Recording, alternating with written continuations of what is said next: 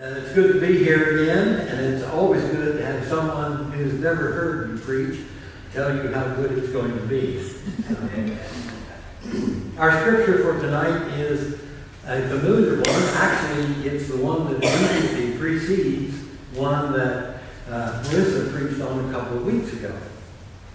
This is the story of the Good Samaritan found in Luke chapter 10, beginning with verse 25. On one occasion, an expert in the law stood up to test Jesus. "Teacher," he asked, "what must I do to inherit eternal life?" "What is written in the law?" he replied. "How do you read it?" He answered, "Love the Lord your God with all your heart and with all your soul and with all your strength and with all your mind, and love your neighbor as yourself." "You have answered correctly," Jesus replied. "Do this and you will live." But he wanted to justify himself, so he asked Jesus, "And who is my neighbor?"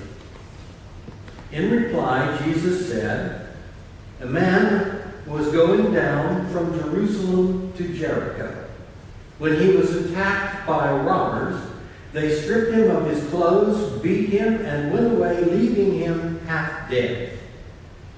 A priest happened to be going down the same road, and when he saw the man, he passed by on the other side. So too a Levite, when he came to the place and saw him, pass by on the other side. But a Samaritan, as he traveled, came where the man was, and when he saw him, he took pity on him. He went to him and bandaged his wounds, pouring on oil and wine. Then he put the man on his own donkey, brought him to an inn, and took care of him. The next day he took out 2 denarii and gave them to the innkeeper. "Look after him," he said, "and when I return, I will reimburse you for any extra expense you may have." Which of these 3 do you think was a neighbor to the man who fell into the hands of robbers? The expert in the law replied, "The one who had mercy on him." Jesus told him, "Go and do likewise." This is the word of God for the people of God. Thanks be to God.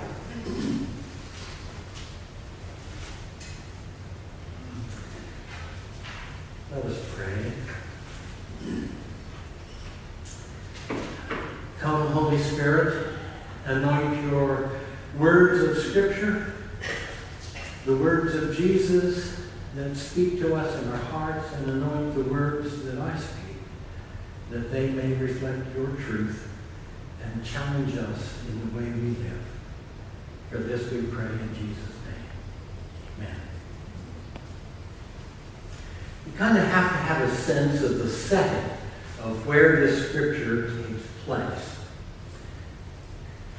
The land of Palestine consisted of 3 sections: the area of Galilee in the north, an area called Samaria in the middle, and the territory of Judah in the south. So anybody traveling from Galilee to Judah, or vice versa, would have to either go through Samaria, or they would go around to the Jordan River to bypass that area. And there was a reason for that, because the Jews and the Samaritans hated each other. And we'll get more about that later. Jesus has done almost all of his ministry in Galilee. He's completed that ministry, and he is preparing to head to Jerusalem for the last week of his life. So he takes the disciples and he says, "Who do people say I am?" And Peter's the one who says, "You're the Christ of God." And Jesus then tells them, "The Son of Man must suffer many things and be rejected by the elders, chief priests, and teachers of the law, and he must be killed, and on the 3rd day rise to life." Then Jesus takes the 12 disciples to Mount Tabor, where Peter, James, and John go apart with him up on the mountain, and that's where Jesus is transfigured and talks with Moses and Elijah. And Peter, James, and John are just sort of overwhelmed with the whole thing. Then he comes down and he journeys to Jerusalem through Samaria, which is not what Jews normally did. He empowers and sends to the Samaritan towns ahead of him 72 of his disciples in pairs, quote, like lambs among wolves, end quote, to prepare those in Samaria for his coming to them. Then, when this story happens, he's somewhere, most likely in or around the area of Jerusalem, certainly most likely in Judah. And I say that because we're talking about priests and Levites who definitely would not be in Samaria. So there are some questions this passage raises.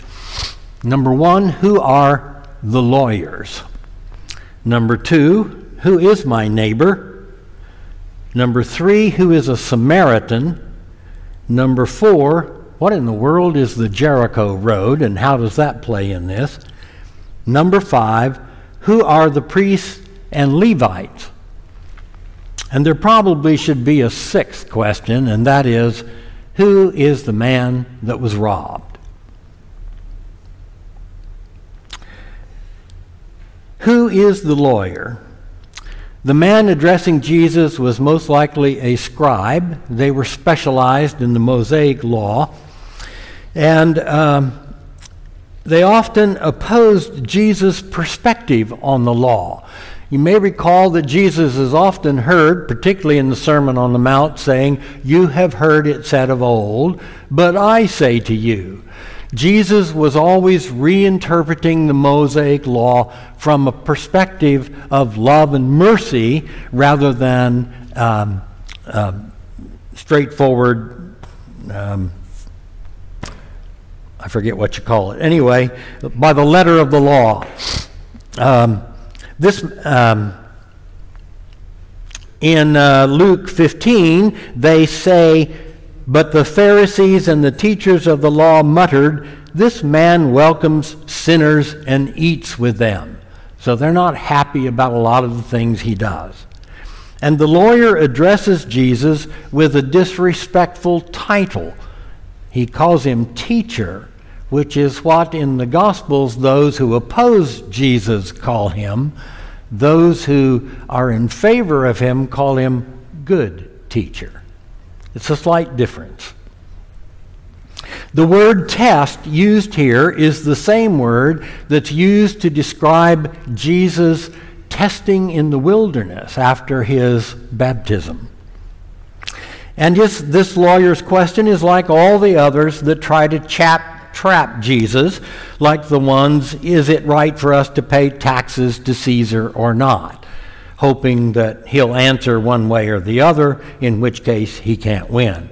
But he never does that. In fact, the word, and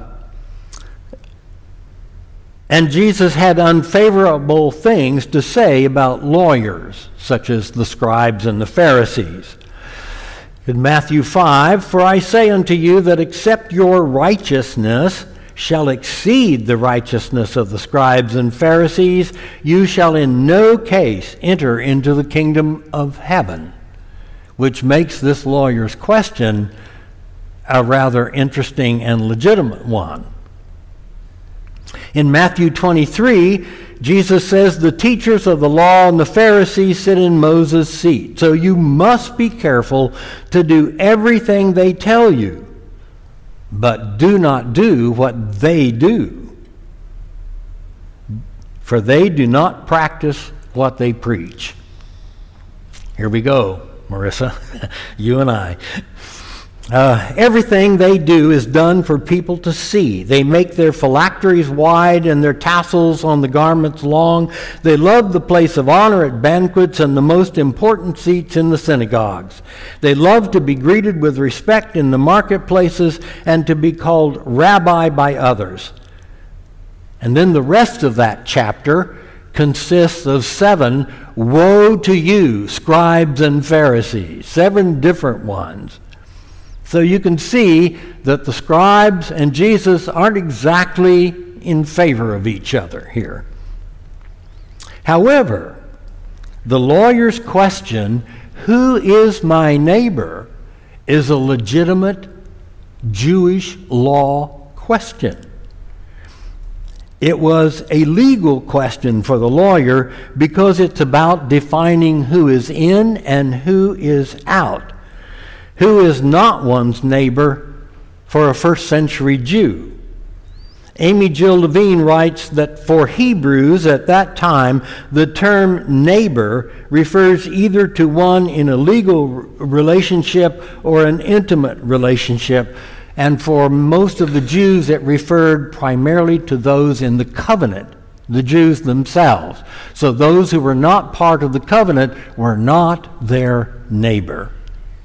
That's a technical term. The Levitical law code is only for those within this Israelite community. So one needs to know who are considered in the community and thereby defines who are not included in the community. It is asking the question, who am I not to love? Who does not deserve my love? What needs may I ignore, and whom may I hate? The written Torah was pretty explicit. And now we get to the issue of the priests and Levites. And the general concern is you don't touch a dead body because it makes you unclean, and therefore you have to go through a week's cleaning ritual in order to participate in worship again. However, that comes out of Leviticus 21, the law given to Moses for the Levites.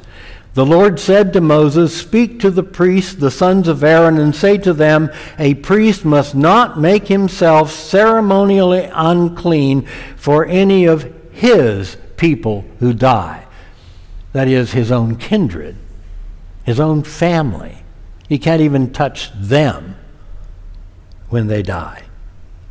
But the oral Torah tradition that was built up after that had a whole different view of this. It required a man be buried even if it meant ritual impurity, even for the high priest. A high priest or a Nazirite may not contract uncleanness because of their dead kindred, but they may contract uncleanness because of a neglected corpse. Now that's kind of interesting. So that's sort of the background of the Levite and the priest as they come and approach this man. This is a spiritual struggle for them. So we can be hard on them, but we also have to be hard on ourselves here.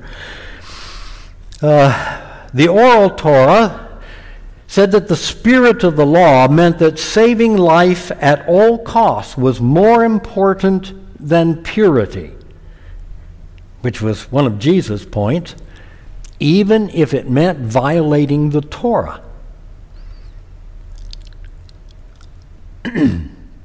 Saving a life is so important that Jewish law mandates that it override every other concern, including observing the Sabbath.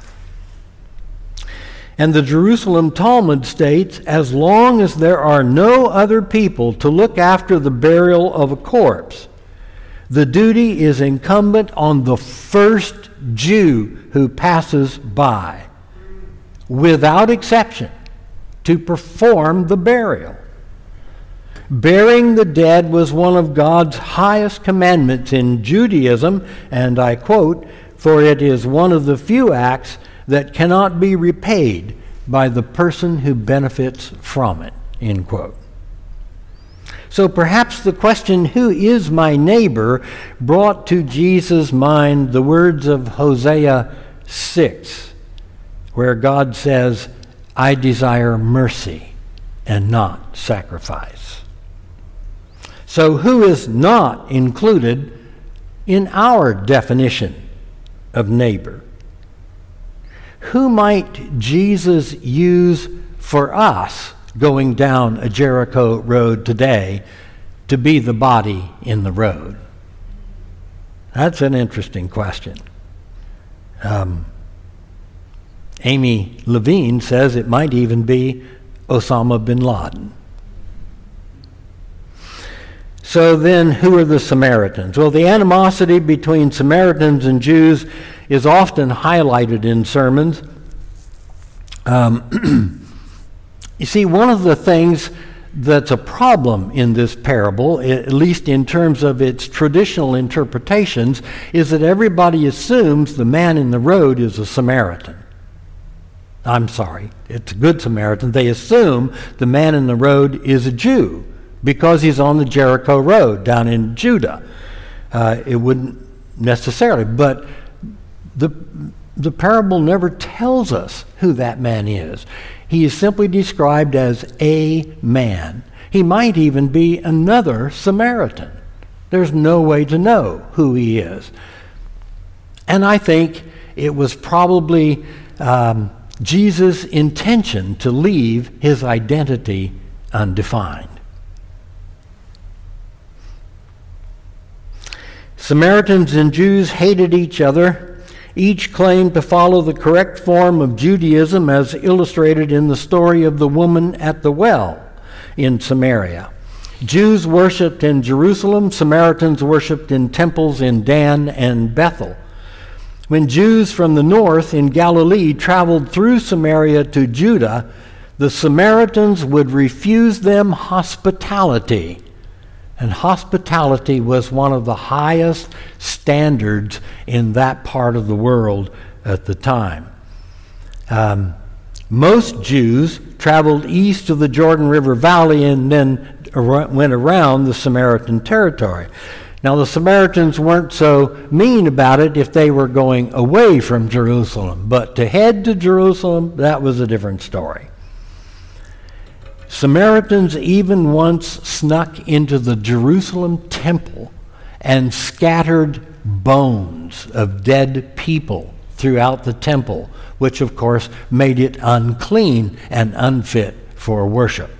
And this was at Passover. It was said that a Jew would rather die than even be touched by a Samaritan. Many commentators assume, because it's the Jericho road, that this person is a Jew, and I've covered that. So all this issue of animosity in the parable is only an assumption and is helpful but essentially irrelevant to the parable's message. So where's the Jericho road? The Jericho road goes from Jerusalem, which is on the top of a mountain, all the way down towards the Jordan River to the town of Jericho. It's an 18.5-mile stretch of road that winds and turns through extremely mountainous and rocky terrain and descends 2,500 feet.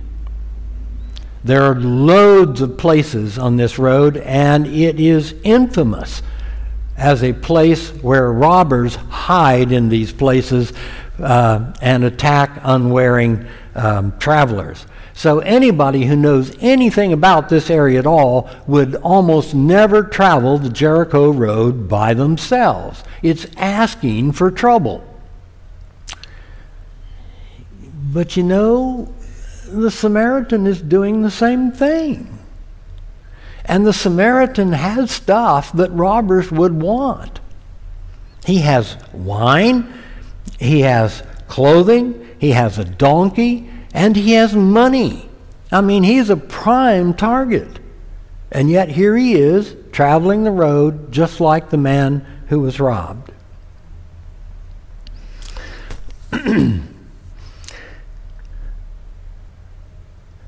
Simply put, never travel dangerous roads alone. Now, one thing this parable is not saying is that helping someone else, putting compassion for the hurting into action, always ends in joy and has a happy ending. It may imply that, but it doesn't say that. I mean, the same thing could have happened to the Samaritan that happened to the other man. A real-life, true Good Samaritan story happened on April 18, 2010, when a Guatemalan immigrant named Hugo Alfredo Talyax came to the aid of a woman who was being threatened by a man wielding a knife. Talyax struggled with the attacker, but was eventually stabbed and left to die on a Jamaica, Queens street. Now, some of you may remember this. I remember hearing it on the news. The woman and the attacker fled in different directions while this man lay bleeding in the street. Video surveillance filmed portions of the attack and its aftermath. The cameras showed that one man actually came by and photographed Talyax with a cell phone. All refused to render aid or even contact authorities. I mean, it is New York, after all. The closest anyone came to helping was a man who shook the body vigorously but walked away after seeing the pool of blood. Firefighters arrived 15 minutes later, but by then it was too late. Bandits are still around today. And it doesn't always end nicely. So the element of risk is a part of what it means to show mercy. Martin Luther King Jr. imagined a new angle for the priest and Levite. He said, "It's possible these men were afraid." And so the question that the priest and Levite asked was, if I stop to help this man, what will happen to me? But then the Good Samaritan came by and he reversed the question. If I do not stop to help this man, what will happen to him? Now, I don't believe that Jesus is saying here, but I mean, this is a parable after all, that we should make stupid choices in the way we show mercy, that we should be reasonably cautious. But loving the neighbor is not about categories of people. It's about our heart and our heart's spirit of compassion for others, particularly those in need. It's about who we are as Christians responding to God's loving mercy that has been shown to us. Shouldn't the love of God that flows through us show mercy to others because God has shown mercy to us? God gave the Ten Commandments to the Israelites as a way of defining who God's people would be because they were to reflect the character of God. Jesus came to fulfill the law by showing it's not just about obedience to a set of rules. It's about having and reflecting the spirit and heart of God, whose love is so complete, it never thinks about itself first, but about the other. And even when it does, and realizes it's about to suffer because of it, will do it anyway. Thus Jesus' statement in the Garden of Eden, "Not my will, but yours be done." As Jesus said, greater love has no one than this, to lay down one's life for one's friends.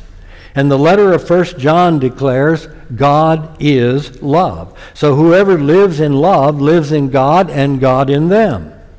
And also, whoever does not love does not know God, because God is love. So is neighbor defined by some external criteria or by the compassionate nature of our own heart? Who does your heart not view as your neighbor? Now, I know it's easy to say, yeah, I know the parable of good, and I know everybody's my neighbor, I know that. But down to the reality of daily living, who would you pass by because they're not your neighbor? That's a hard question. Jesus wants to know what you redefine your neighbor as, and thereby transforms your heart. The Word of God. Amen.